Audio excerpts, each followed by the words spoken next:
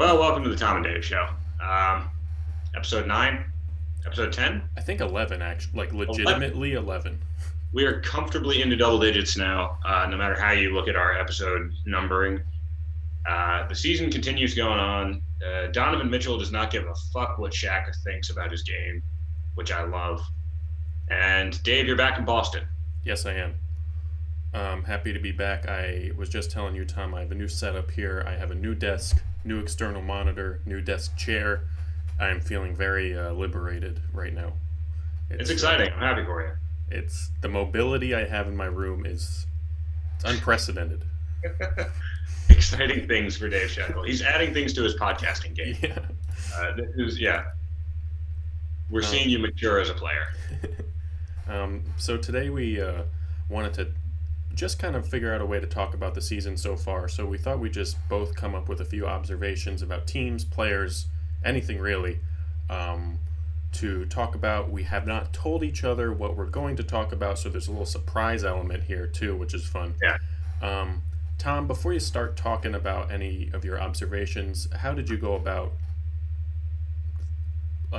picking these? Picking my observations? Yeah. So I was watching basketball, as I'm one to do, and it was, I think we've talked about how doing this show has kind of directed us more when we're watching games, as opposed to being just well, there's, let's just watch the flow of the, we have certain things we're looking out for more. And so it's kind of trying to see what pops out at me that isn't something I'm already looking for. I don't know, where you look up and it's you know what? Montrezl Harrell has scored the last 3 times down the court because they've gotten him on guard. That's a preview for one of my observations. But yeah, so it's just something where it was you know what? I didn't tune into this game looking for that. But as I've sat here watching it, this continues to be something that I'm seeing on a possession-by-possession basis. That's really interesting. How did you pick? I wouldn't say I did the exact same thing, but similar were things I was looking for that we've kind of talked about on this show. But I also you'll see a theme here of some players and teams that I think might have been unfairly maligned and who are all performing well. I'll say it first. My basketball experience for this season has not been great because of how depressing the Heat have been playing. So to make up for that, today all 3 of my observations are positive. So what you're saying is all 3 of your observations are not Heat observations. You're right. A team we are making a point to not talk about on this We're episode. not going to talk about it. We're not going to talk about them. We're not going to talk about the fact that they're underperforming. Well, I'm not going to get into it, but I won't. No, we're intentionally avoiding discussion of the fact that the Miami Heat are currently under 500, multiple games behind the New York Knicks, and out of a playoff spot. We're not going to talk about it. This is true, but I will just like to add for the fans at home, and for anyone who is trying to pay close attention to basketball this year, I would really like to go into the numbers on this, but I'm not sure if there's been a team more impacted by the COVID stuff and the protocols and players having to sit out for those things than the Heat. Okay. Well, who's missed games on that team? What'd you say? Who's missed games on that team due to health and safety protocols? Tom, last week we played 2 games against the Sixers without Jimmy Butler, Bam Adebayo, Goran Dragic, Avery Bradley, Kendrick Nunn, Mo Harkless, and KZ Okpala. Oh, God. We played Gabe Vincent has played, I think, 25-plus minutes in the last 5 games now. Handsome Gabe. And I know we said we weren't going to talk about the Heat, but now I'm feeling defensive. We're in it now. The floodgates are open. Jimmy Butler, Avery Bradley have now not played for almost 2 weeks. Jimmy Butler has only played 6 of our 14 games this year. Yeah. And one of those games he left early. It was the Christmas game. One of those games he was kind of recovering from an injury, and one of those games he got injured. So, Now, can I ask you something? mhm, Because health and safety protocols, you're apparently not allowed to work out yeah, like team fashion either. As a Heat fan, like a fan of the Heat who went to the finals last year and got like what 8 weeks off, yeah. is there some part of you? And obviously, I'm not saying getting coronavirus is good because it's not. We are an anti-coronavirus To be podcast, fair, we don't know if any of those guys got it. We just know they're in health and safety protocols. It could just be for contact tracing. and that's an ambiguous enough term that Yeah, like I think the NBA named it health and safety protocols to kind of like hand wave away the COVID part of it to be like, it's health and safety. It could be anything. yeah. Um, but is there some part of you that's like, you know what? Jimmy's getting some rest because of this. Like, we don't know if he had COVID, Hmm. but he's getting what, like 2 weeks of this, or a week plus at this point of rest. Yeah, Management. he's getting a lot of rest, and I'll be honest with the injury problems, the COVID problems that we've had, and the general inconsistency that started the year Yeah. with like just some new rotation pieces we didn't know how to figure out yet. The fact that we're 6-8, I've sort of turned myself around and I'm like, we could theoretically be like 3-11 right now. You'd be a lot worse than 6-8 at this point. So Yeah. 6-8 with the inconsistencies we had and the absurd amount of players missing games, and the absurd amount of minutes that guys like Gabe Vincent, Max Strus Struce. are getting, who after one good game from both of them have really fallen back down to earth of why Yeah. they are 15th men. And yeah, so that's all I'll say on the Heat. I actually feel okay about them just because we've barely seen the team. In the games that the full team has played, we're 3-1. So I'm gonna hold on to that, and just hope that we can roll off a 6 or 7 game win streak when everyone's back, and then we're back in business. I like it. I like that line of thinking. And like, I don't know. I think this season's going to be, believe it or not, this season will probably be weird Yeah, in some ways. But like, I do think it's going to be a season where like you could see like a 7 seed winning a round 1 matchup just because it's like, oh yeah, like I don't know. The Heat had Jimmy Butler out for most of the year because of health and safety protocols. Now all of a sudden they're facing like the Sixers, who were weirdly healthy and good all year, and it's a winnable series for them because everyone's back. yeah, Like we saw it with Portland last year as an 8 seed against like a buzzsaw Lakers team, where it was like, oh, okay, yeah, like Portland had a lot of injuries this year, but when you get into a series at full strength, all of a sudden, like they're better than an 8 seed. oh yeah. So I don't think we're a 7-game win streak away from being in the playoff picture is a necessarily bad place to be right now. Yeah, I mean, even in the playoff picture, we're only like a 3-game win streak away from it because of, Yeah. or a 2-game win streak away, because there's like so few teams in the East right now that are even above 500. So it's not Yeah. even that worrisome in that sense. But yeah, I do think some Heat fans are being a little apocalyptic with some of this. There is and I don't like what I just said. There's a very realistic world in which we get our guys back, and we have a favorable schedule, and we're able to roll off 5 or 6 in a row, and then we're 2 games over 500, and it's like, okay, who cares about those first 15 games? Were we ever worried? Yeah. I will say though that the next 4 games for the Heat are 2 against Brooklyn, 1 against the Clippers, and 1 against Denver. So might be looking at a 4-game losing streak here, but It could be rough for them for a bit. on to our observations. Tom, what was your first observation? My first observation is that I like Montrezl Harrell playing next to AD and LeBron. Yeah. Like I think that's been kind of a boogeyman rotationally for them for a lot of this year.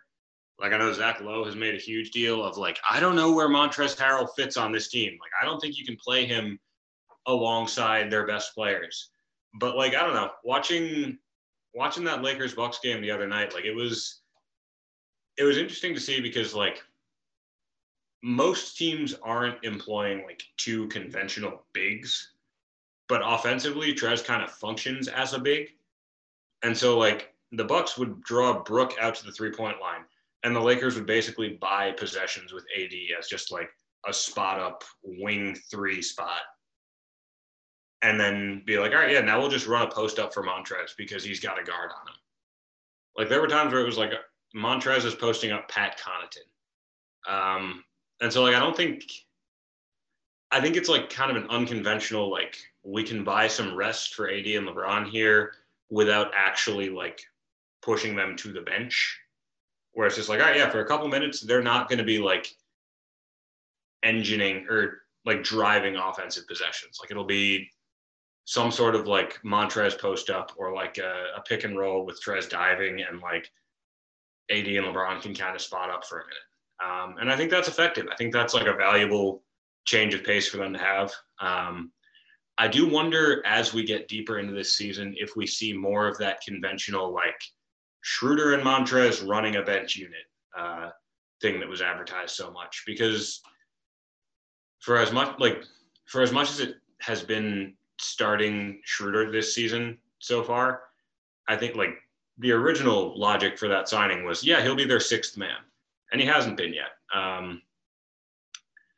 So I think I wonder if as we get deeper into the season, it'll be more of if we'll get more of like what the Lakers rotation is going to be in a playoff series, as opposed to right now being we're starting Schroeder, Trez comes off the bench, and we never really get like that full bench unit.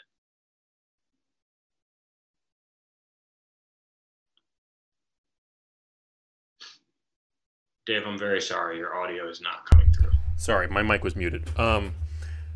Yeah, I've noticed that too. That's a good observation. I think, we're always there's gonna be games where Montrez does get killed on defense. That's inevitable. Yeah. I think about a little sneak preview to one of my observations. But if you play a team that is pick and roll heavy, for example, like the Jazz, Clarkson, Mitchell, Conley could kill Trez off the dribble if they get him caught in a bunch of pick and rolls in a row. Team like that could be a problem for him. What'd you say? Even like a Denver could be a problem. Denver, Portland, teams like that, teams with really good guards that can drive, and that play a lot of pick and roll, like he's gonna get hurt. But yeah, I mean the offensive option of Trez is like in those mismatches, he's like an automatic 2 points. And it feels like, I don't know, I trust Vogel to try to figure out what is the ideal. We've talked about this a few times. What is, like, with these big men that are really good scorers but might get played off the court in a playoff rotation with a bad matchup, you have to find like the perfect balance of like what's the most we can get from them on offense without getting killed on defense, and probably just like when are you +2 or +4 before you end up being -10 with him out there. And I trust Vogel to try to figure that out, especially because like I don't know, like there's a world where Trez is realistically their third big, and so like if you get into a playoff series with him, you could almost look at it as like, whatever positive minutes he gives us are kind of just house money, because like we know we can fall back and say, all right, we'll play Gasol and AD down the stretch, or we'll just play AD and no other big down the stretch, which I think we might actually wind up seeing a bit more of this season going forward. But I think like if any team is going to be able to find the exact right balance of how much Montrez can we run, it would be the Lakers. Yeah, I mean, I think, like you mentioned that thing about AD, like that was kind of something that they did do last year, where Vogel did this whole, too big experiment all year. We're going to do Davis with Dwight and Davis with JaVale, almost as if he was hiding this just Davis at the 5 situation. And then you go to the Rockets series where Rockets are playing smaller. JaVale and Dwight are kind of unplayable, and then you lose that first game, and then immediately Vogel goes to Davis at the 5, and then they just kill him for 4 straight games. It's like Robert Covington at the 5. That's cute. And it is just a nice weapon to have when, and they didn't lose anything by losing Dwight and JaVale here, because they still have this, Davis at the 5 in their back pocket for any of small ball matchups, and then they have, Gasol and Harrell for maybe more conventional matchups, and yeah, I mean, man, the Lakers. Could argue Gasol is like an upgrade over both Dwight and JaVale. Yeah, I mean, like Trez almost feels like a different category unto itself. But like for what Dwight and JaVale were doing, Gasol feels like an upgrade. Oh yeah, definitely. And I mean, just bigger points on this Lakers team. I mean, this team feels like they're kind of coasting, and they're 12-4. I think they have the second best net rating in the NBA. Like, I'm scared about what they're going to look like in the playoffs, because I can't even imagine. I mean, because they're still in that we're tired and figuring out our rotations phase. Yeah, I mean, it's horrifying. Davis is only averaging 21 points a game, and is only I think he's second on the team in shots, but 21 points a game, only playing 32 minutes a game. Basically, there's another gear that the Lakers can and probably will shift into. Yeah. You mentioned that thing about, I'm just curious, with Schroeder moving to the bench in some situation, do you think it would be more like maybe they start Schroeder, but maybe he comes out after 5 minutes and then comes back at the beginning of the second quarter, plays with the bench, or a literal he is coming off the bench situation? I think if they do wind up doing a Schroeder moving into bench units thing, it will be some version of a guard version of that Celtics Aaron Baines thing, where it's yeah, sure, he'll start, but 5 minutes in, he's moving to the bench. Whether that's you start a Wes Matthews and then it's 5 minutes of him and then you bring in Schroeder, or you start KCP and Caruso. That's probably a more realistic version of it. And then 5 minutes in, Caruso's going to the bench and we're bringing out Schroeder, and then he's starting the second quarter. Yeah. I wonder what the stagger winds up being there. Because, I don't foresee a world where it's an either or. LeBron comes off, Schroeder's on. Because I think LeBron likes playing with Schroeder. But I think it might help them keep some juice in the LeBron-less lineups if Schroeder's in all of them. Yeah, definitely. I think both of our conclusions here are just kind of Lakers are good, dude. Yeah. They're just as good as I think everyone thought they would be, and they're not even trying as hard as they could be. So what was your first observation, Dave? So slight change of pace here. We're going from, maybe the best team, top 2 team in the NBA, and, one of their key bench players, to, right, I believe, the worst team in the NBA. Oh, no. The Detroit Pistons. But I want to talk about the improvement of Jeremy Grant. That enhanced offensive role? Yes. Jeremy? Enhanced offensive role, Jeremy Grant, who so far through 15 games this year, Jeremy bet on himself over the summer. Everyone made fun of the Pistons for paying him that much. Everyone made fun of Jeremy Grant. We made fun of Jeremy Grant a little bit for saying that he wanted a bigger offensive role. I think we made fun of the Pistons for saying, you should have a bigger offensive. Yes, you're right. We didn't make fun of Jeremy. But we were throwing jokes out into the world. Yes. Regardless of the target. We were on the joke train on this. We sure were. And Tom, I got to say, I think if Jeremy Grant can keep this up, I think that contract's going to be a bargain. So I went to what'd you say? Tell me about Jeremy Grant's skills. Yeah. What's the one that's making us eat this crow? So I went to I watched a lot of highlights, went to kind of a deep dive in his numbers here. Just really curious what he's changed. And, I haven't done this type of deep dive in an improving player that often, so I don't know if some of these are unprecedented, but some of these improvements are kind of absurd.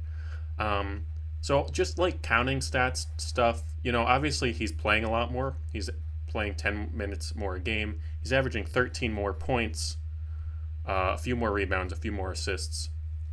Right now, he's averaging 25, 6, and 3, and a steal and a block. His efficiency is 46 field goal percentage, 40% from 3, and 85% from the line.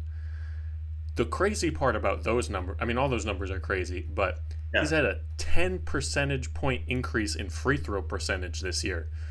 That's nuts. Which is very odd. I have no idea if that's sustainable. Also, I don't know how much of this is sustainable, but there's a lot going on here. Some interesting things here. He's playing the 3 more than ever in his career. That feels weird, yeah.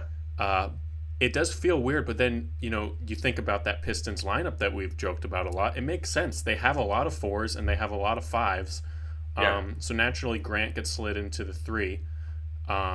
Last year, just to contextualize those numbers, last year he played 83% of his minutes at the 4. This year he's only playing 39. His shot distribution so far is looking pretty similar. He's just taking more from every part of the court. But here are some crazy numbers. Tom, I want you to guess last year how many of his 3-point attempts were assisted. I'm going to guess, is this a percentage answer? Yeah. I'm going to guess, 81% or something. You're not going to believe this. I didn't believe it when I saw it. I go the entire wrong direction on this. Was it actually very low? No, it was 100%. I didn't know that was possible. Jeremy Grant did not create a shot for himself at all last season. Yeah. His career average is 98%. And this year it's not that much lower, but it's at 87, which means that he is taking way more threes that he is creating himself. He's taking way more off the dribble threes. He's also been in the league for quite a few years, so he probably has multiple 100% seasons in this. No, that's the crazy. I mean, every year he's in the 95 or above. Last year was the only time that was 100, which I just thought was kind of absurd. That is, we don't see 100% much in basketball. Sorry, getting kind of bogged down in the numbers here, but there's just so much good stuff. His career 2-point assist percentage, so just any 2-point shots, especially last year, in the Nuggets, Grant got most of his points, 2 points, running, cutting, putbacks, offensive rebounds, things like that. Last year it was 77%. This year it's only 57%. And so he's got the ball in his hands more. Yeah, he's got the ball in his hands way more. This one was pretty hilarious, too. He is averaging 4 times more pull-up shots a game this year. So we are seeing a guy who has literally, in his whole career, and all these are well above his career averages, too, a guy who has, never done anything like this ever. His last 6 years of the NBA. He's been here for a while. Yeah. It might be 7 years. I'd have to double check. This is not a year 3 leap, though. And he's also, last year, he averaged 0.71 dribbles per touch. This year, he's averaging 1.5. This is a guy who, you know what this really made me think? Yeah. How many role players are there in the NBA that have this in them? That actually have this, they have this skill set that we didn't even know about. I watched the Pistons play. One of the reasons I talked about this, I watched the Pistons play the Heat twice this week. Jeremy Grant is their go-to option. He's really making up for the Pistons are still bad, but he's really making up for the horrible season that Blake Griffin's having so far. Right. And Grant is just scoring from all 3 levels. He's a consistent 3-point shooter. He's got a nice mid-range game now. He is still just as athletic as ever and got got a lot of points on back cuts and backdoor dunks, things like that. And their net rating with him on the court is plus 16. Problem is that they are minus 16 with him off the court. So it's really just if he's there, they're gonna stay in a game. The Pistons go exactly as far as Jeremy Grant takes them. Yeah, and I think this is exactly what Grant wanted, and I just think after a summer of it wasn't the summer, a fall free agency period of so much Jeremy Grant slander, so much like, what are the Pistons doing giving him this contract? We have seen a guy who has like unlocked a million different levels of his game. Yeah. And yeah, he's on a bad team. And he's kind of giving the reins of the offense at this point. But I still think this is really impressive. I'm very happy for Jeremy. If he keeps this up, like I said, I think $20 million a year is going to be a bargain for him, especially if he keeps up those efficiency numbers. Yeah. And on top of that, Grant's a exceptional like off-ball help defender, and that's not going anywhere. He hasn't gotten a lot worse at that. Yeah. So, yeah, I mean, yeah, just all positive things to say about Jeremy Grant here. Really happy for how well he's playing. And, you see a lot of instances of NBA players betting on themselves and it not working out. And here's an example of him. It is working out for him. Yeah. Maybe there's probably a part of him that wishes he was on a better team. But I think this is impressive. I mean, the Pistons are a bizarre team. They are absolutely a few veterans and then a bunch of 20-year-olds. Yeah, no middle ground there. Yeah, no middle ground, and lots of guys who can't shoot.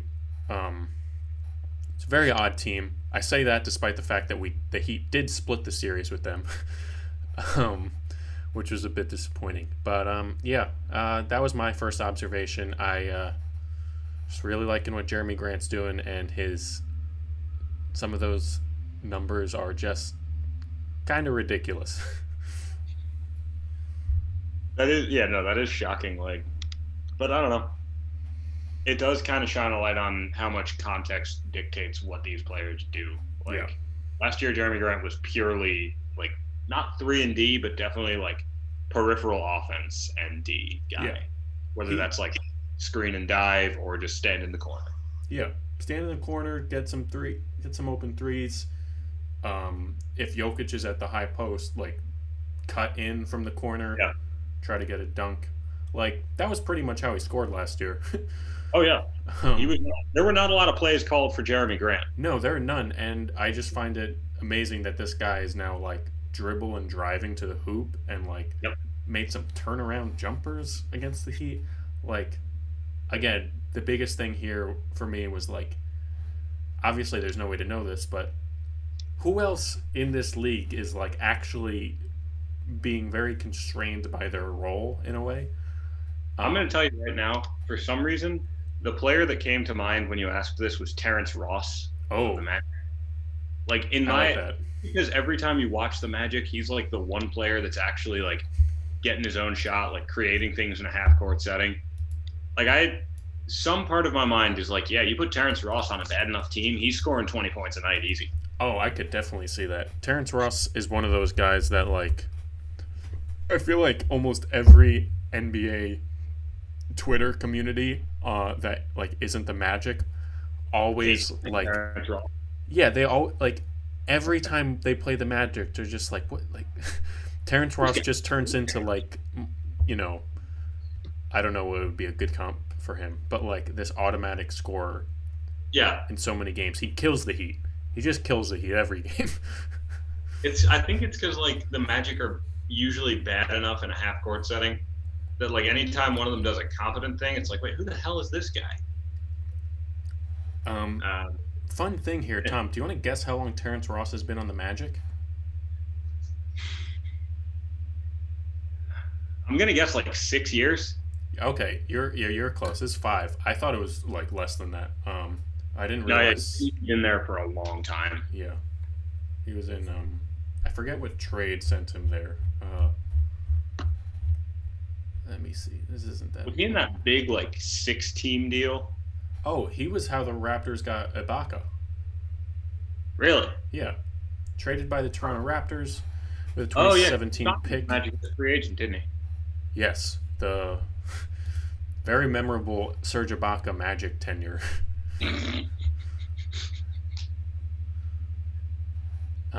But yeah, Tom, what was your second observation? Yeah, my second observation was just that, like, okay, so I think that we are in the wake of the James Harden trade. I'm gonna do like that kind of like we're gonna be having the Harden conversation now. I'm gonna have like that sort of broach the topic gently. But like in the wake of the Harden trade, I feel like we've kind of like a lot of people who talk about basketball have been like, well, they're going to create problems for themselves. Like, we don't know. There's only one ball. And like, we've been trying to manufacture these holes to poke in the nets, but we've been doing it in terms of like the really good players that they do have are going to create the problems. I don't think those are the problems we need to be talking about, but I do think there is a problem we need to be talking about. And I think it's that like the interior defense of this team is gonna be bad. Like in the 4 games they've played since the Harden trade, mind you, that Harden trade also was the trade that sent Jarrett Allen away from this team. 2 of those games were against the Cavs. One was the Magic, and I think the other one was the Bucks. In the 4 games since then, they've been averaging almost 10 points more per game allowed in the paint. They have the 3rd worst defensive rating in the NBA, a 119 points per 100 possessions D rating. In the league over the last 4 games or in the season? Since those 4 games. Okay. In those 4 games, they have a 119 defensive rating. And they are a team that, like, as much as we want to talk about, like, oh yeah, they have the disabled player exception for Spencer Dinwiddie tearing his ACL. They have the mid-level exception they haven't used yet. Like, they're still a team that they don't really have another defensive big man besides DeAndre Jordan. Like, we can talk about what's his name, the rookie big who they've been playing quite a bit. We can talk about like Jeff Green as a Reggie Perry. Reggie Perry. Reggie Perry? Reggie Perry. Yeah, Reggie Perry, like number 0, I think, on that team. I only remember because I'll see number 0 on that team and be like, who the hell are you? But yeah, no disrespect to Reggie Perry, by the way. But like, for as much as we talk about like they have all these moves, it feels like the 2 best defenders for big men on this team are like DeAndre Jordan and then Kevin Durant. And I don't know if you want to sign up Kevin Durant for like the duty of being, I don't know, the second person to throw at Joel Embiid in a playoff series, like the person that you put on Domantas Sabonis in a playoff series. Like, that feels like it's going to wear him down pretty easily, or at the bare minimum, just feels like something you don't want to sign him up for. And at the same time, like, I don't know what big is going to become available at that sort of mid-level exception price point that's going to be able to fix this. Yeah, I mean, I think this is a great observation. Definitely something I've been thinking about too. I think, there's a lot of talk, especially with Allen now in Cleveland. Playing really well at Cleveland. Yeah, playing very well. But with, Cleveland has a lot of bigs, a lot of centers. Maybe, the Nets could get their hands on a JaVale McGee. But yeah. Even JaVale, I mean, he's an upgrade, I think, defensively over Jordan. Jordan just looks lost out there. I really don't know at what point this happened with DeAndre Jordan, where he became like a very, very reliable starting center. Yeah. To like kind of a liability. This feels like it happened very quickly over the past couple seasons.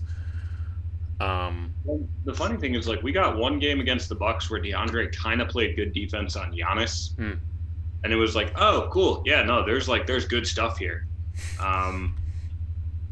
But at the same time, there's a lot of other tape that doesn't look great with him at center. Yeah, I'm just kind of looking at the games they've been playing recently in the lineups, and it seems like they're also kind of changing the starting lineup a bit. Sometimes they got Jeff Green in there. Sometimes they got Bruce Brown in there. I think they're like in that very figuring it out phase. Yeah. Like for as not worried as Harden, Kyrie, and Durant look, like Harden's tossing the ball backwards between his legs to Kyrie to take threes. But I do think that like there is a lot of figuring it out going on Yeah. right now. There's, you know, I mean, I think a lot of people are probably giving them a little bit too much flack for losing to the Nets, not the Nets, the Cavs twice, because I do think the Nets are kind of uniquely equipped. It's weird saying. I mean, the Cavs are kind of uniquely equipped as like to play a really good offensive game against a team like the Nets. I also think like that could just be more about the Cavs than the Nets. Yes, I've seen that take. I do like that take. It's more of a positive Cleveland versus negative Brooklyn. Yeah. However, as much as I agree with that, I do think. I mean, look, the first. I mean, I watched the first Nets Cavs game the other night pretty closely. Right. I wouldn't even say that was like a.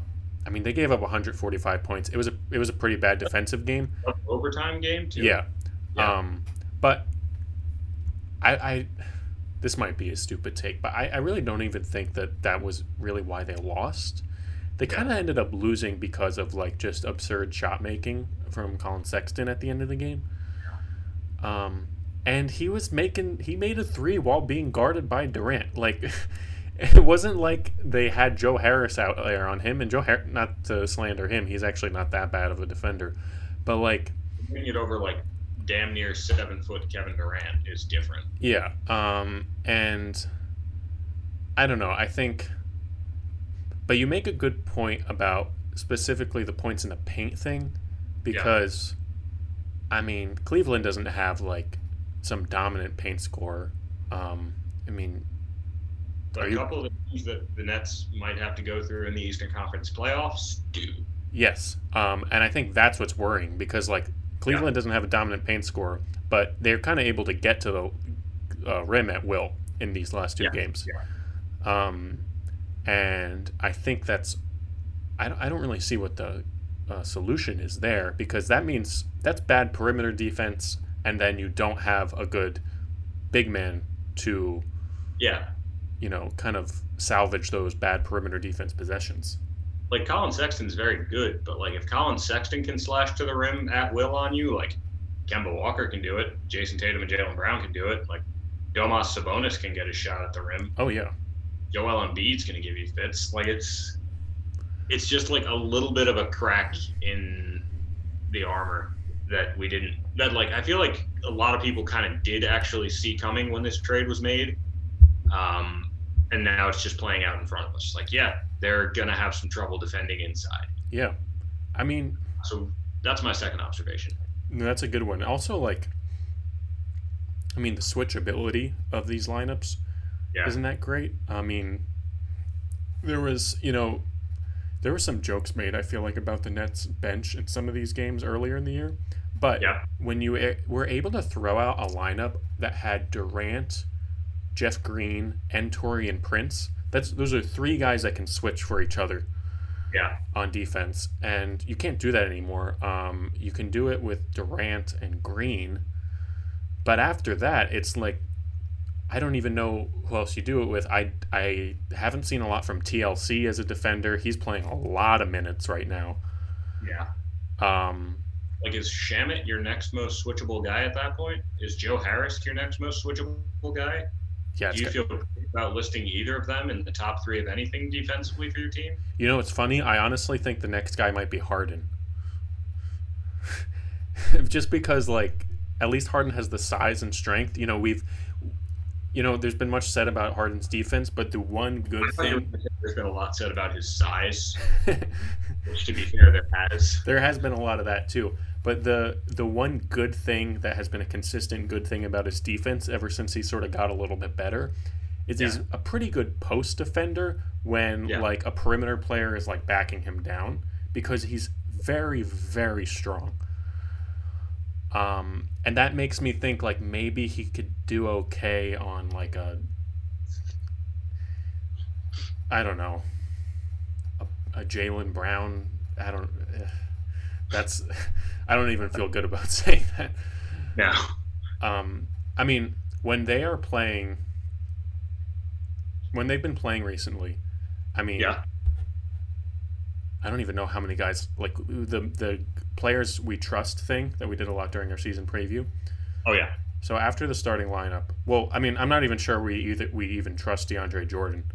Yeah, like they might not get out of their top 5 before we're at the "do we trust you" point. Yeah, Jeff Green, oddly trusting right now. Yeah, I He's kind of trust Jeff Green. he's gonna flip at some point, I'm sure, but Yes. he's also probably gonna have a 25-point playoff game where everyone's like, "Whoa!" Yeah. Like, This is the pendulum of Jeff Green. Like if at some point it'll be you can't play Jeff Green, and then like in the next series it'll be they have to play Jeff Green. yeah. And then And the that's guy, the roller coaster you ride. yeah, and then the guys you're worried about are like, I don't know, Shamit's not making his three. He's not very valuable out there. No. Reggie Perry, I don't really think I can say enough. Like, I don't know him enough yet. Yeah, Reggie Perry seems to be playing more out of necessity than Yeah, like actual we want to play Reggie right now. they just have like no wings anymore. They have a lot of guards. Like, Yeah. because like you have the other guys at the end of their bench are Chris Chioza and Tyler Johnson, who are just more guards. I mean, and I don't know. I don't. Yeah, yeah. I mean, I think this ultimately ended up being about the Nets' defense in general, and yeah, it's concerning. However, not to bring it back around to the Heat again, but I am very annoyed that the Heat now have to play the Nets tonight, right after the Nets just got killed by the Cavs twice in a row and are probably extra motivated to prove people wrong that they're actually good. You're playing an angry Nets team, and the Nets did not need to bring fury into this matchup with the Heat. Yeah. So very frustrated there. But yeah, that was a good one. Any other thoughts on that? Not really. I mean, I think I will obviously throw the hedge that I think we have to throw at every observation we make about the Nets. I'll throw that on this one, which is like, I think we got to wait and see a bit. Like, Yeah. I don't know what big man is going to be available at that mid-level exception price point, but I'm sure the Nets have more of an idea than I do. Yeah. So yeah, I'll wait and see, but right now it's not looking great. Yeah, now I'm trying to think. I mean,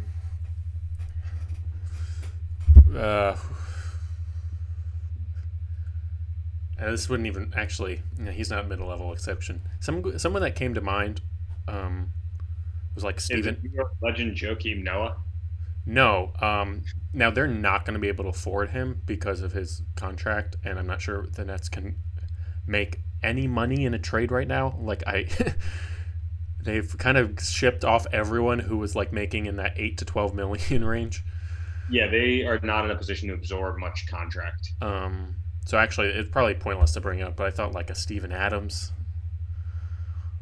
Steven Adams would be an interesting like buyout candidate, but I don't think the Pelicans are necessarily looking to buy him out. No, I think they want to make that work. Yeah.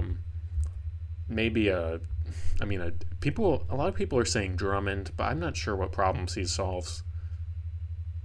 I mean, I think he saw like we've talked about the sort of guy who is a big body rebounding guy on this show where it's just like, yeah, like Steven Adams, for example, like he's big enough that you have to put someone on him.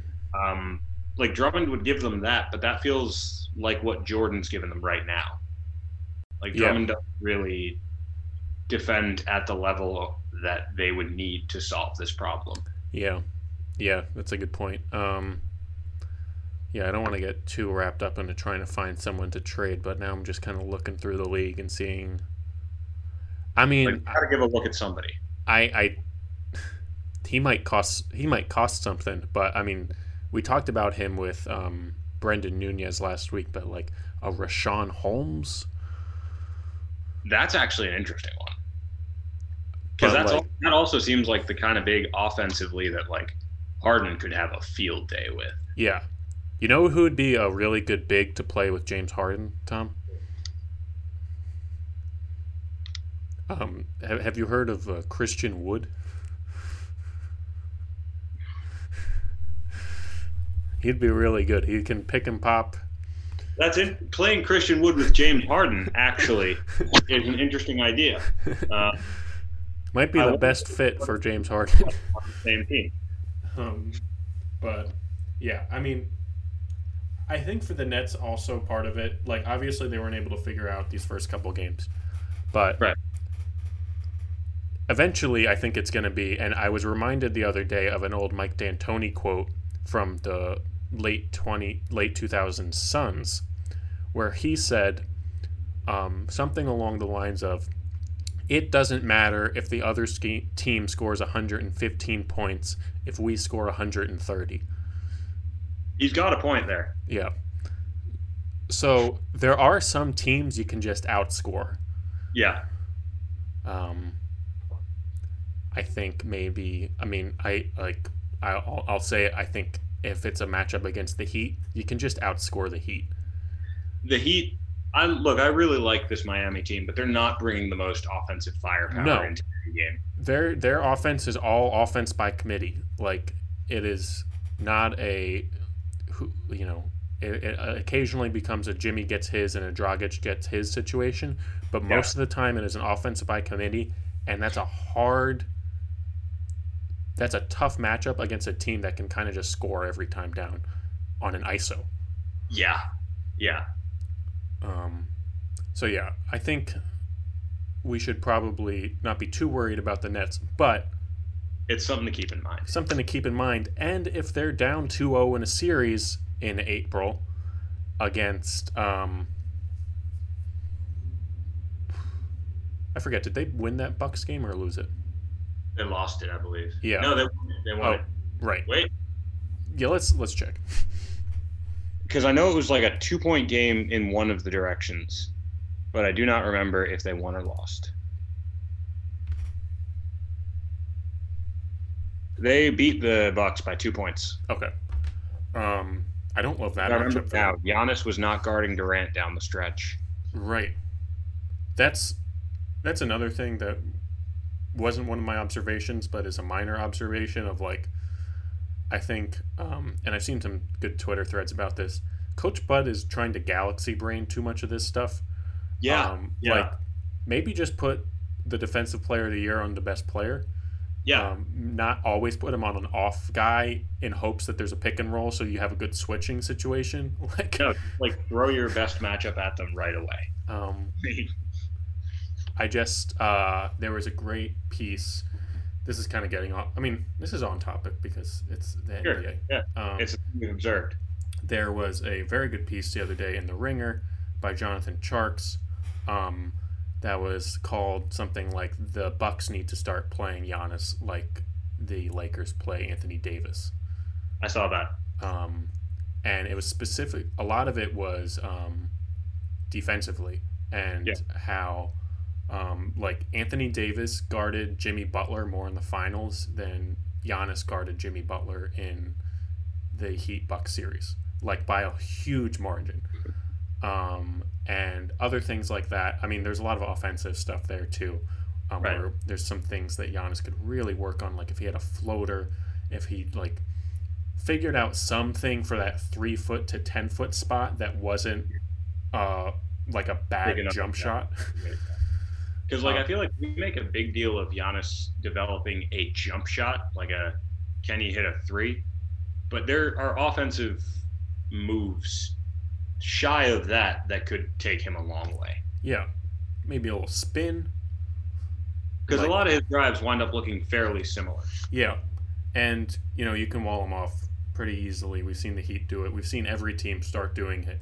I think you sent me this tweet the other day that was like, Giannis is 2-time MVP and might not be the top 2 player anymore. He might not be a top 2 player in his own conference, which is hilarious. Yeah. And part of that is because James Harden has moved into his conference and Kevin Durant has looked unbelievable.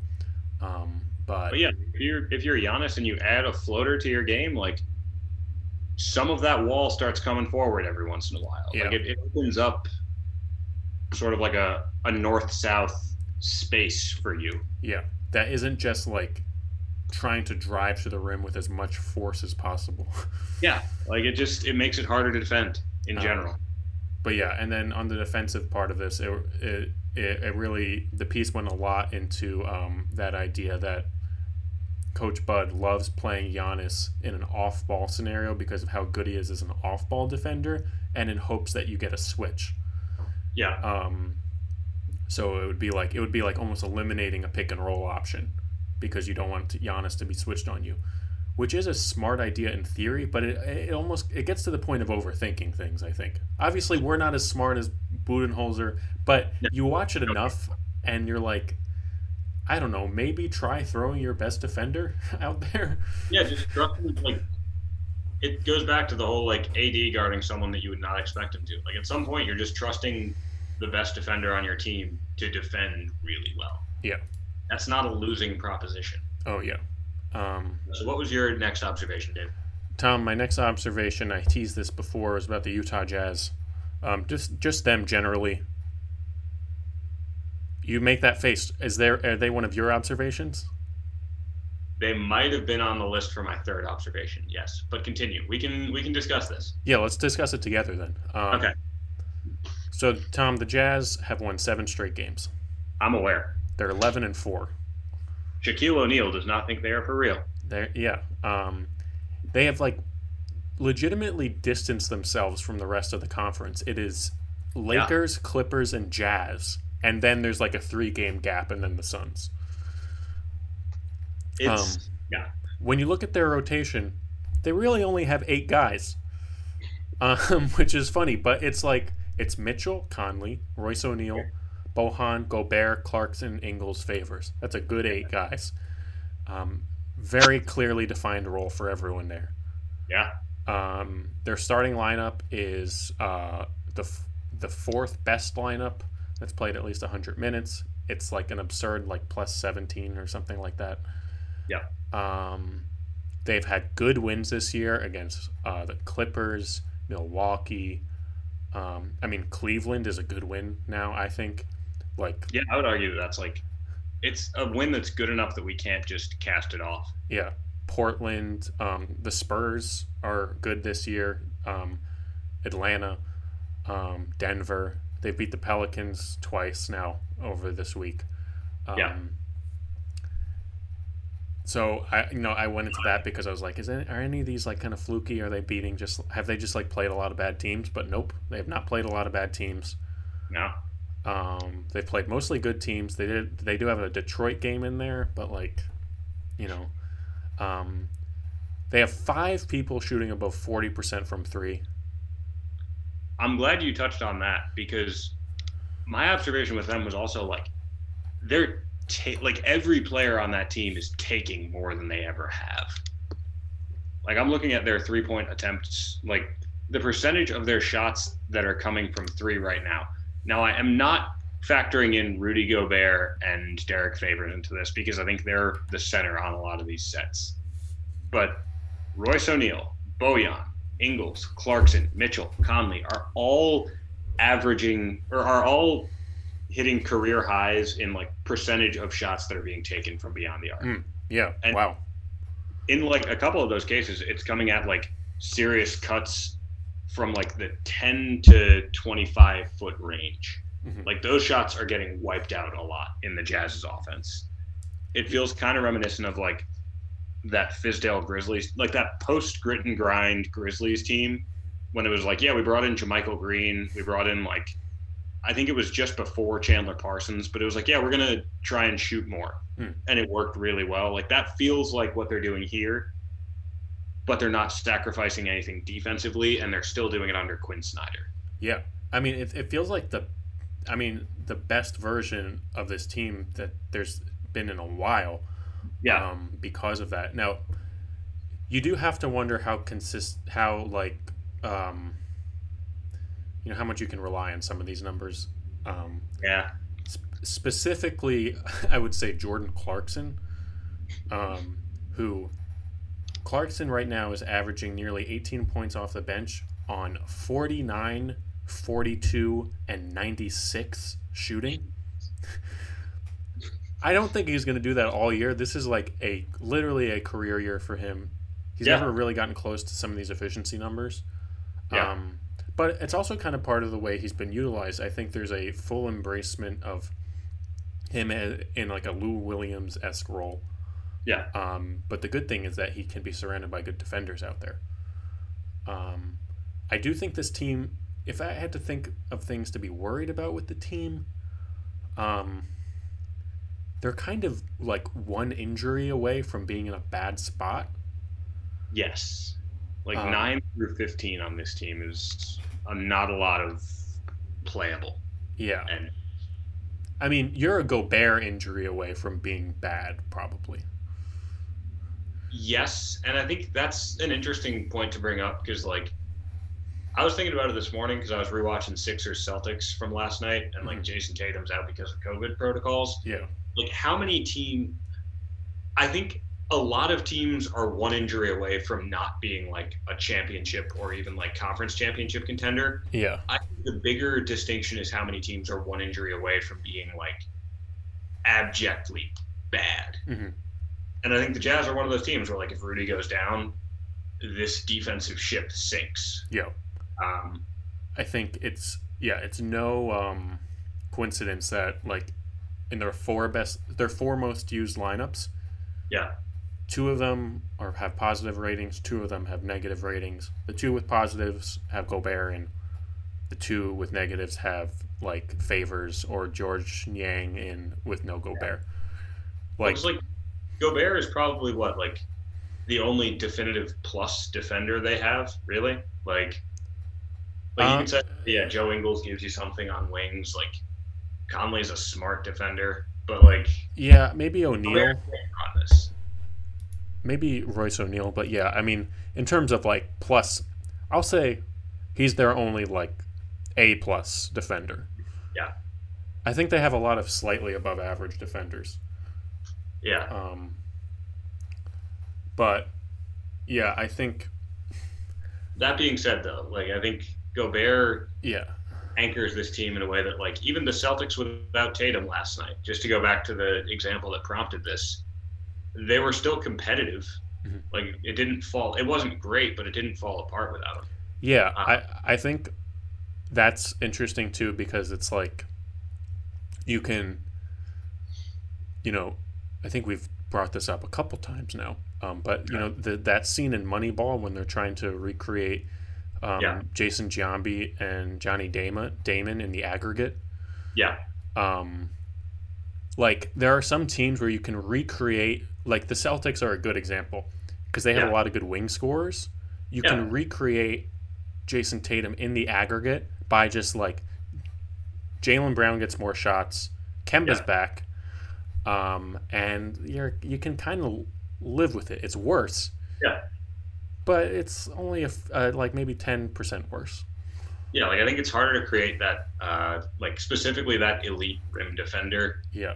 The aggregate, whereas, like, you can just kind of pass some shot attempts around and live with shooting a lower percentage. But I think also, like, in the year where we talk about these health and safety protocols, like, I feel like COVID's going to continue to be a thing that factors into games night by night.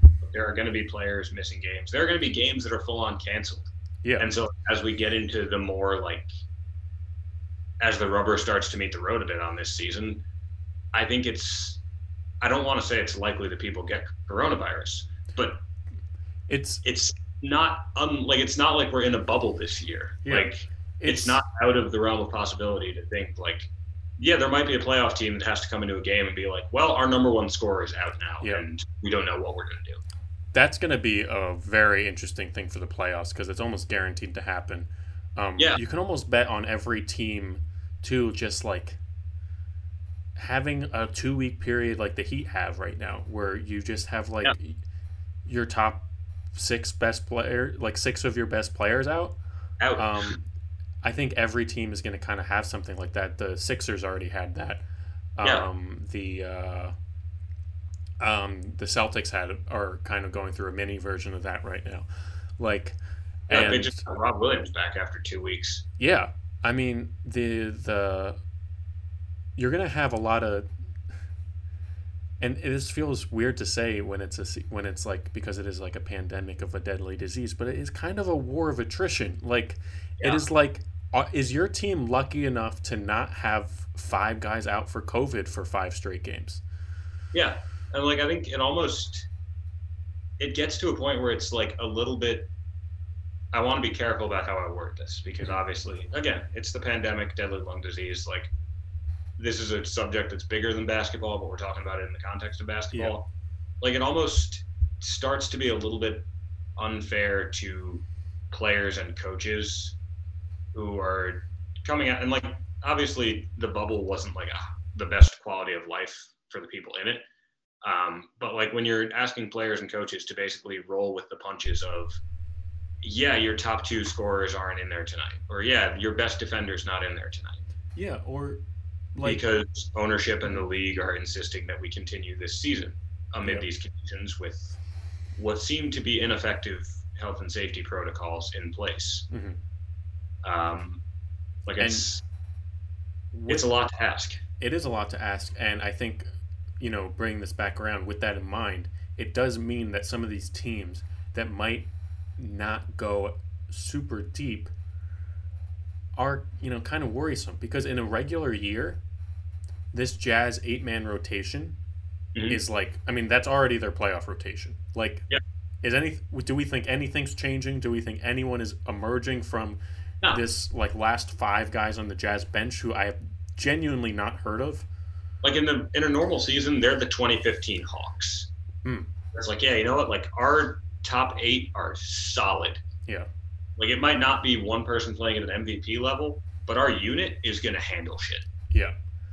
And actually, I don't know, as we talk about the like sort of inevitability of teams missing guys going forward, I think it winds up, as you look to the playoffs, it like being best equipped to handle that almost becomes a question of like, who has just the most peak talent here? Yeah. Because, like, yeah, players are going to go down, but, like, if it's not your number one, you still have a chance in a lot of these cases. Mm-hmm. And, like, that feels odd to say, but, like, if you look at it, like, if the Nets lose, I don't know, like, Landry Shamet, Chris Chiozza, like, a few bench players, you could still roll Kevin Durant and James Harden out there and probably be mostly okay. Yeah. Like, it becomes almost like a weird question of just who has the most elite talent that'll still be available. Yeah. It also becomes an interesting scenario of, like, this could be a year where seeding matters less than ever. One, because a team could be so poorly hit by COVID and injuries that they are the 7th seed. I am not talking about any specific team here, of course, but maybe they end up as the 6th or the 7th seed and are able to, get a first-round matchup against, for example, the Celtics. Yeah. And then also we have the whole thing that has been well documented at this point, that home court advantage has not mattered at all this year. Yeah. There's no fans, so the home court teams, I don't know what the exact number is, but the home court teams are losing at a higher rate this year than like ever in NBA history. Yeah. So like, there's nobody there. No more home court advantage, and seeding might be a little odd in general, just because some teams might fall further than you'd expect them to, or some teams might just get higher up in the seeding because none of their guys get COVID throughout the year. Yeah. Like, it's going to be very weird to see what this playoff season looks like, because it is going to be so at the mercy of the pandemic. Yeah. I think just to bring us back around to the Jazz, what are you thinking about Donovan Mitchell so far this year? I like him. Like, I don't know. I think we have a lot of fun laughing at Donovan Mitchell. I'm not exactly sure where that originated, but I know there's been a lot of talk about how he, like, shoots a bit too much for how much he scores. Like, he's not the most efficient shooter in the world. Yeah. But you can still be a damn good player without being, like, ruthlessly efficient, and I think he's a walking example of that. Yeah. And I think Like he's one of those ones that's taking more threes than ever. He's cutting out a lot of those long twos. And we saw it last year in that Nuggets series. Like he gives them that player who, when the game slows down late in a playoff setting, can be the guy on the ball every time down the court. And you can rely on to create a shot, whether it's for him or collapsing a defense and getting someone else open. Yeah. Which is something that not every team has. I agree. A team like this is important. Yeah, I mean, I think what Mitchell did in the playoffs last year is enough to not really worry about some maybe minor struggles he has to start the year. I think, I think there's been a lot said about how like Mitchell hasn't really improved that much, and that is kind of true. But as you said, he has cut out some of those shots. He is cutting out some of the less efficient shots.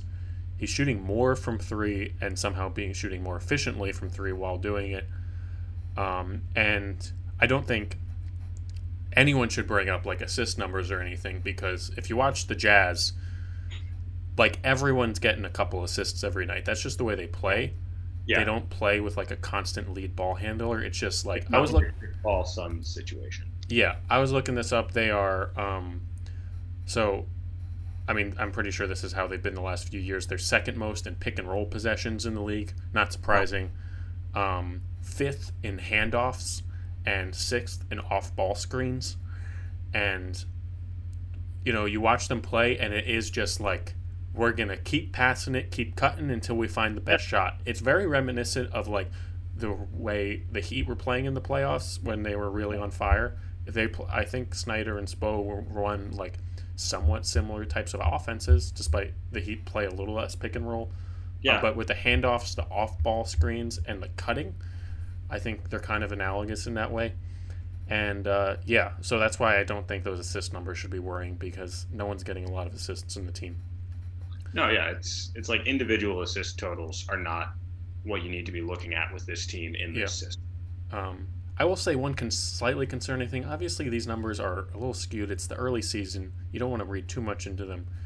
But the best on-off numbers on the team, Tom, do you want to guess who the two players are? Best on-off numbers on the Jazz? Yeah. I'm going to guess one of them has to be Rudy, right? Yes. Rudy's second. Is the first Royce? No. Is it...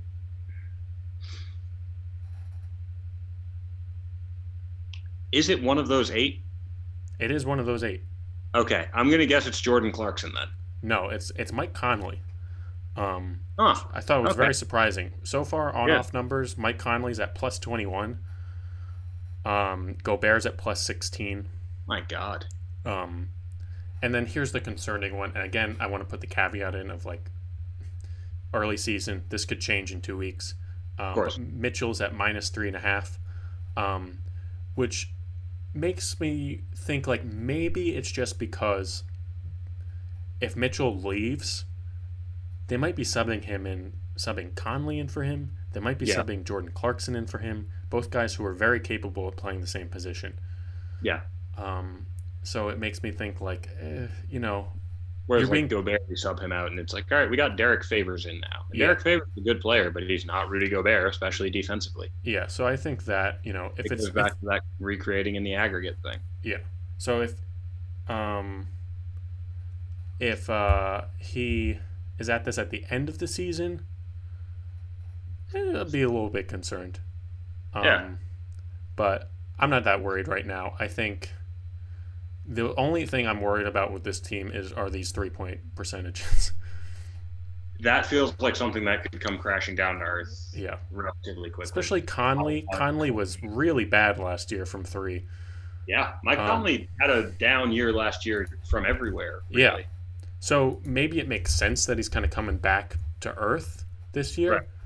But, I mean, I don't know. Last year I thought, like, okay, he's just, Mike Conley's getting old, Yeah.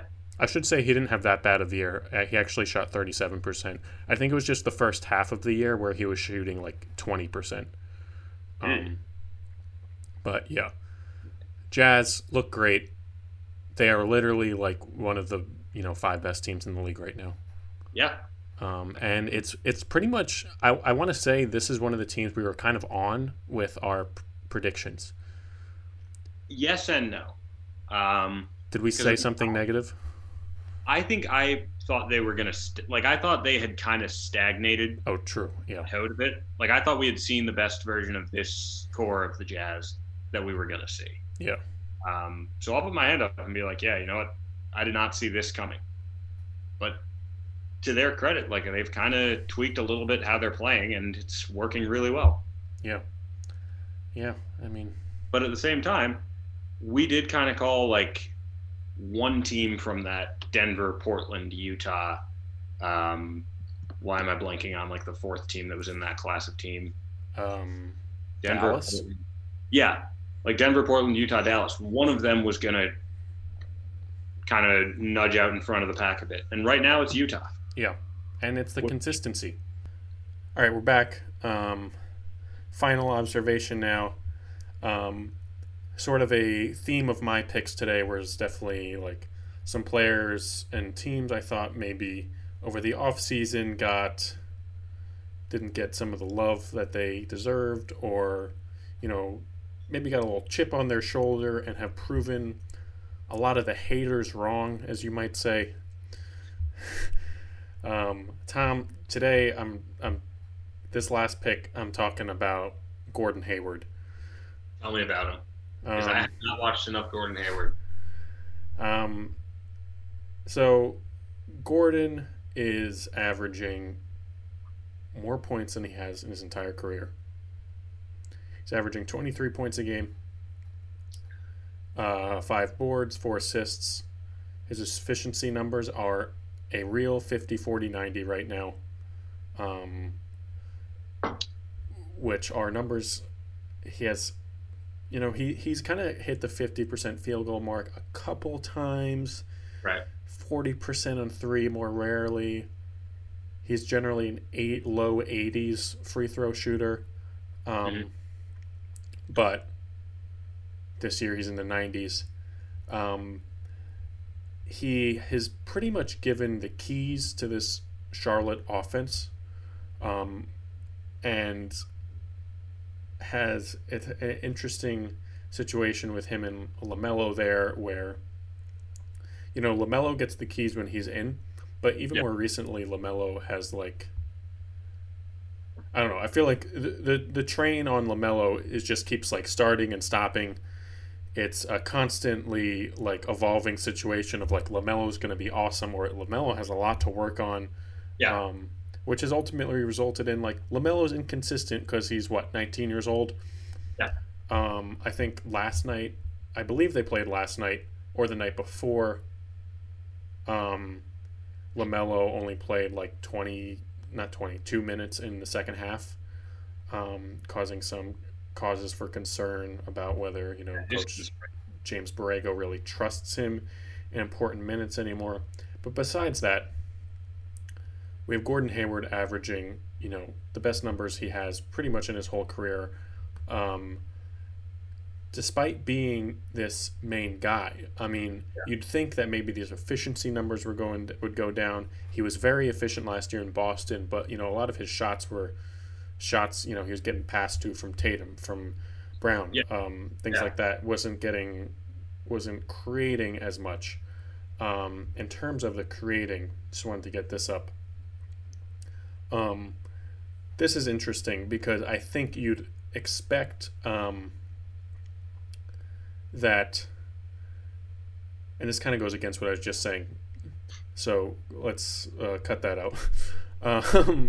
But you see Hayward on this Charlotte team, and you'd think that he is initiating the offense. He is driving. He is setting up pick and rolls. He is creating his own shots, and he is. But you'd be surprised to know his field goal attempts assist percentage. His 3-point attempts, he's getting assisted on 93% of them compared to 83% last year. Huh. And his 2-point shot percentage, 62% this year assisted versus 49% last year. So what we're actually kind of seeing here is a Hayward that is playing well within the offense Yeah. of this Hornet system. The Hornets play with a lot of ball movement. They're constantly passing it. A lot of moving around off ball. Um, it's this joke, I think, that with a lot of the Spurs coaches, those former Spurs coaches kind of play like Pop. But you look around the league and you see Coach Bud, Yeah. you know, similar kinds of offenses. And I think more than anything, you see this James Borrego offense with the Hornets, where he is trying to recreate, the quote unquote like beautiful game of the 2014 Spurs with this Hornets roster. Maybe it's not the best roster to be playing that with. You need a couple more. We're trying to sub in Gordon Hayward for Kawhi Leonard. Yeah. You probably need a couple more good shooters on the team to really get that going. But what you have is a lot of willing passers. Yeah. And Hayward is thriving in the system. I was honestly shocked when I saw that he is like created his own shot more in Boston than he is in Charlotte right now. But when you think back to the way he was used in Boston, there were a lot of times where maybe Tatum's out, Brown's out, and it's just Hayward and Kemba, or Hayward and Brown, or something. And he was getting on a run with bench units. Yeah. So when you think about it like that, it makes sense. But yeah, I didn't do as much of a deep dive with Hayward as I did with Grant there. I mean, a lot of his numbers are pretty similar to last year in terms of where he's shooting the ball from. Right. He is just getting a little bit better at that mid-range game. It looks like his field goal percentage on mid-range shots was 49% last year. So far this year, it's 56%. So that's a nice little development for him. He is shooting a pretty absurd 63% on corner threes. Kevin Knox numbers. And ultimately has a +3 on off rating on the team. I bring this up. Again, I'm sorry this isn't the most in-depth analysis here. But Hayward is another guy who this offseason got a lot of slander for how could Charlotte possibly think Hayward is worth this money. Right. But you look at his numbers in Boston last year, and when he was playing well, he was playing efficient, he was shooting good shots, and he was playing well within himself. And he's doing that again. I mean, he's a smart player, and I don't think he was worthy of that kind of hate over the summer. Again, this is a similar situation to the Pistons and Grant, where it's not like he's creating a lot of winning for them. Yeah. They're not winning. They're 6-9 right now. Still trying to figure out this weird situation where they have Terry Rozier, Devontae Graham, and LaMelo Ball and Malik Monk. Yeah, that's a crowded backcourt. Yeah, very crowded. You've seen some nice strides, I think, from P.J. Washington, Miles Bridges, and I think Cody Zeller is coming back in the next day or two to really kind of round out that lineup. And what you've created... Well, adding Zeller will definitely kick them into high gear. I mean, it's better than a Biyombo, I think. That's true, yeah. Because... You joke about the Zeller bros. Yeah, I mean, Cody is at least, I'd say, slightly above average center in this league at this point. Yeah. I like these lineups that they're putting out sometimes when they have Bridges and Washington and Hayward and LaMelo and Biyombo. Yeah. Just kind of an absurd level of athleticism and a bunch of willing passers. Yeah. Where you can just kind of do a lot of fun things. And, Hayward's kind of making up for the very disappointing year that Devontae Graham's having so far. So I think it's good. There are things to look forward to in Charlotte. You have a guy who, theoretically, I'd have to really look at the forward spot. Theoretically could be an all-star this year. And yeah, I'm just happy for Hayward that he's kind of figuring it out. Is able to play on a team that's using him to his best strengths. And yeah, I mean, so we should go through and kind of try and predict who will be the All-Stars. yes. Because it's going to be weird in the East this year. It's very odd. In an off-camera or like in a post-episode discussion a few episodes ago, we were talking about it, and I think we had like Jimmy and Bam kind of penciled in. But at this point in time, like I don't know if you can really pencil them in anymore.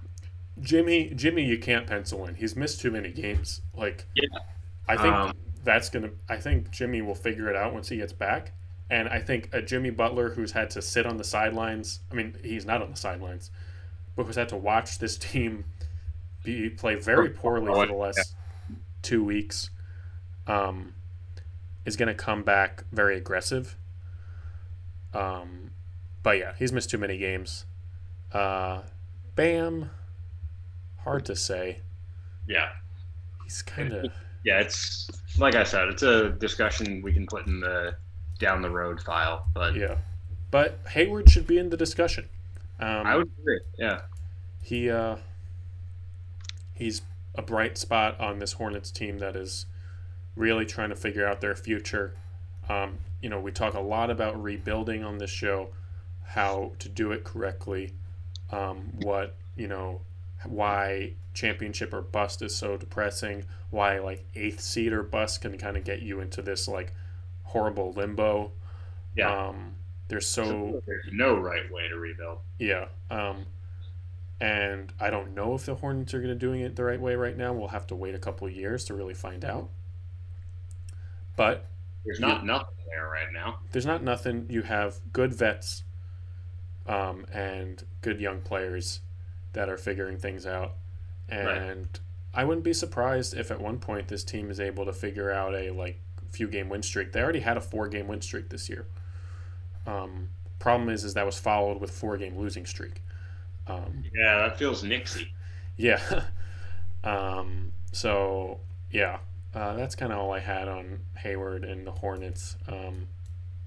You got anything? No, I think that about wraps it up for our 3 observations episode.